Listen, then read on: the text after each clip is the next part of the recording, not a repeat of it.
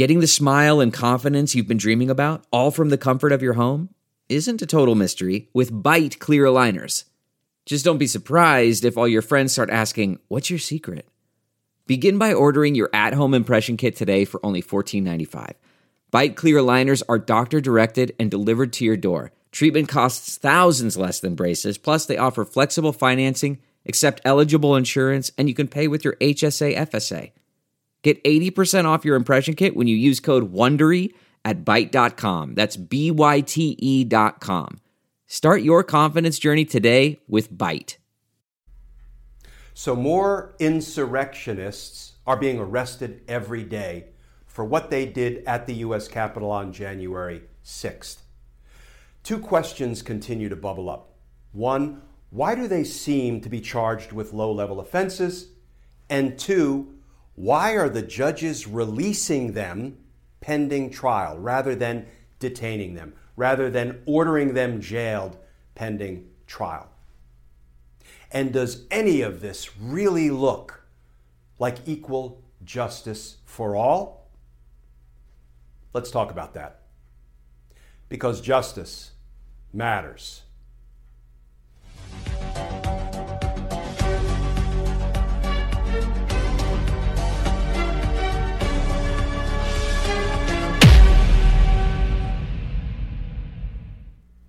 Hey all, Glenn Kirshner here. So today I want to try to take on two issues. I've heard the same two questions asked over and over again, and they're really good questions. One is a little bit easier to answer, and the other one is a little less easy. So the first question is, why are so many of the insurrectionists being charged with relatively low-level offenses? And then the second question is, why are the judges releasing so many of the insurrectionists after they've been locked up, they've been presented to the court, and now they have to come back for their trial? Why are so many of them being released instead of detained, instead of jailed, pending further proceedings in their case? Let me start with the one that's a little bit easier to answer. And that is, why are so many insurrectionists being charged with what sound like low-level offenses, right? Unlawfully entering a federal facility with the intent to commit an offense therein. Basically a glorified trespass. Well, here's why. And it's actually part of the blueprint that prosecutors use when we're investigating large cases in the grand jury. What we often do is we start by arresting people on the low-level charges, on the readily provable charges, and that charge is kind of a placeholder. And they are arrested, they're presented to the court, and they're either ordered detained or they're ordered released pending further hearings in their case. And then what we do is we continue to investigate in the grand jury. And folks, the insurrection at the Capitol is a big case. It's a big case not only because so many people were involved on January 6th in storming the Capitol, trying to stop the certification of Joe Biden's win, trying to, in essence, overthrow the incoming government. That's a big case. But there's also a lot to be investigated in the run-up to January 6th. The people who incited it. The people like Donald Trump and Don Jr. and Giuliani and Ted Cruz and Josh Hawley and the rest of them, right? All of this has to be investigated in the grand jury. And what the grand jury will ultimately do is they will assimilate all of that information, all of that evidence, and the prosecutors will recommend charges to them. And those charges, folks, at the end of the day, I am quite sure will include things like seditious conspiracy and insurrection. And the grand jury has to figure out who is a member of the conspiracy. And it may not just be one conspiracy. There may be multiple conspiracies with the same goal, with the same mission of overthrowing the incoming administration. But there's a lot to sort out in the grand jury. So that's why often prosecutors will bring that first charge, and it will sound like a low-level charge. But then we build in the grand jury to the greater charges, to the most serious charges. And here's the thing, folks. As the FBI goes around the country locking up these insurrectionists day after day, each and every time they lock up one of the insurrectionists, you know what they do? They take them back to the local FBI field office. They Mirandize them, read them their Miranda rights. And if the insurrectionist, the defendant, waives his or her rights, they interrogate them. And they try to extract a confession, which is not hard to do, I'm guessing, with respect to these insurrectionists. Not as tough as they like to think they are. And after they get a confession, they ask the all-important question, why? What was the motive? Why did you storm the Capitol? Why did you do what you did? And you know what these people are saying because you heard them saying it on tape the day of. Donald Trump told us to. Donald Trump told us the people in that building stole the election, stole my vote. And Donald Trump told me to go down there and stop the steal. He told us to be strong. He told us to take what's ours. And you don't stop the steal by politely walking down to the Capitol, standing outside and waving to the members of Congress, excuse me, would you mind not certifying the vote count for Joe Biden because Donald Trump told us you stole it from us. He told us to get in there and stop the steal. All of that information, folks, coming out of the mouths of these insurrectionists when they're being interrogated by the FBI, that is evidence. It's evidence that will be used to build a seditious conspiracy case and an incitement to insurrection case against Donald Trump, Don Jr., Rudy, and the rest of them. And then what we're going to have to decide, what the prosecutors are going to have to decide, is which insurrectionists do we give plea offers to and have them sign cooperation agreements, flip them so that we can use them, we can present their testimony, we can present them as witnesses in future trials against the bigger fish. That's the blueprint for a big grand jury investigation.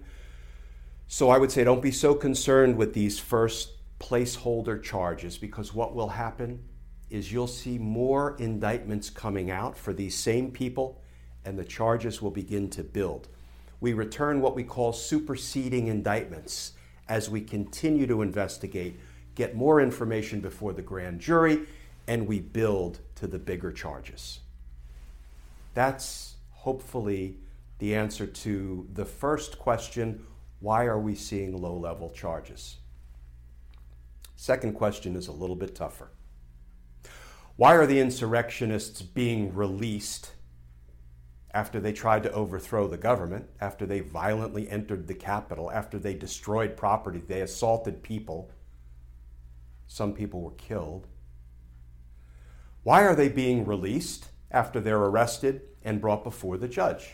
Okay, let me first give you the academic answer, the legal answer, the textbook answer, and then we'll talk about the real world. Here is the textbook answer. The bail reform laws over the years, and there have been two big bail reform laws passed in the federal courts, in the federal practice, the Bail Reform Act of 1966 and the Bail Reform Act of 1984.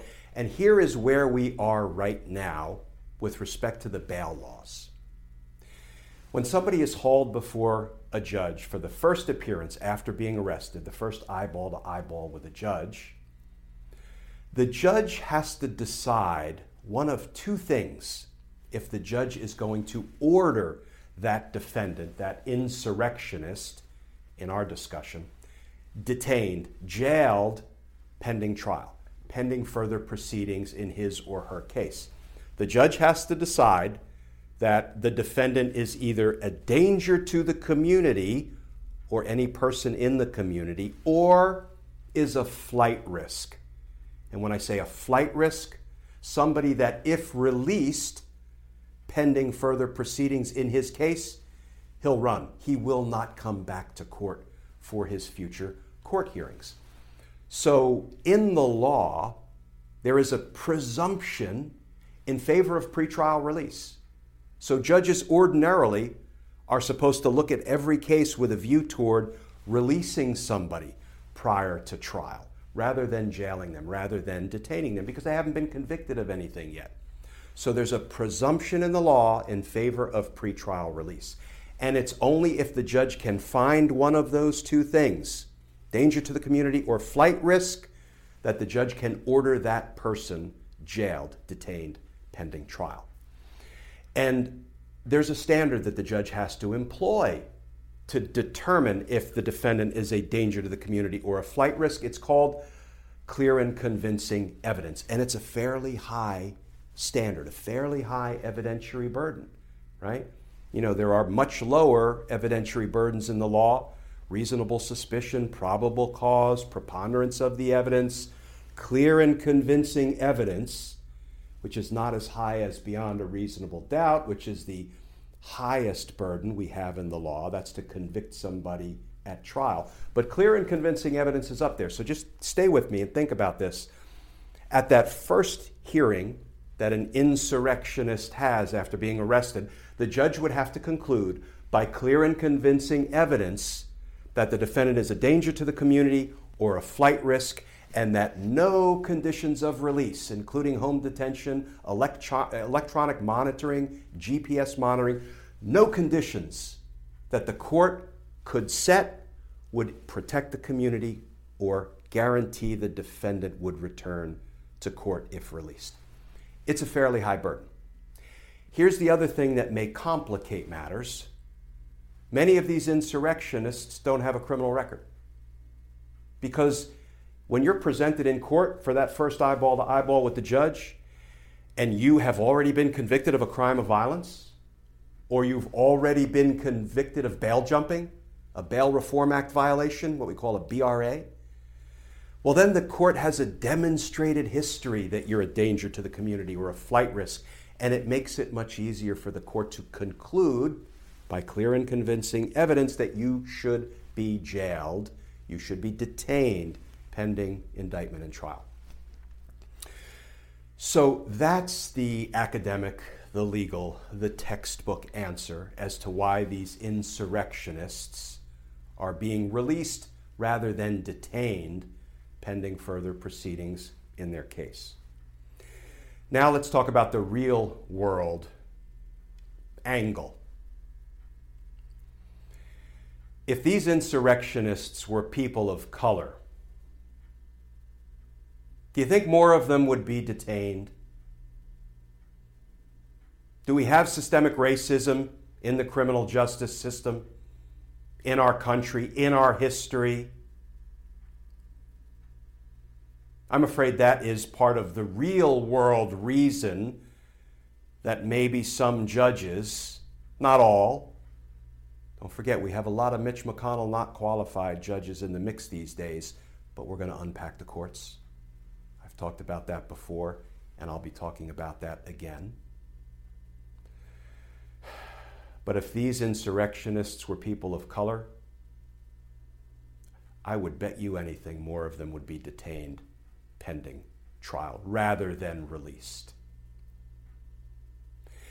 And I, for one, am holding fast to the lines delivered by Joe Biden right in the middle of his inaugural address when he said, "A cry for racial justice, some 400 years in the making, moves us.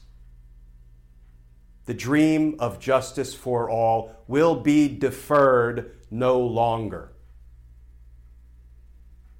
And I love Joe Biden for making that a centerpiece of his inaugural address. And now we're going to hold Joe Biden and his administration to that promise, to that dream. That will be deferred no longer. As always, folks, thank you for sticking with me, especially when I get long-winded and when my blood pressure rises. But sticking with me through these daily videos. We're going to keep at it until that dream of justice for all is realized. It's going to take a minute, but justice is energizing, and justice matters. And as always, folks, thank you for tuning in to these daily videos. If you would like to more formally support our all-volunteer efforts and our content, you can go over to patreon.com. You can sign up to become a patron, and if you do, I'll send you some Team Justice stickers and a personal handwritten note of thanks. You can also find me over on Facebook, Justice Matters with Glenn Kirshner, and of course on Twitter, all day and night trying to answer your legal questions as best I can. At Twitter, it's at Glenn Kirshner 2. So as always, folks, stay tuned, stay safe, and I look forward to talking with you all again tomorrow.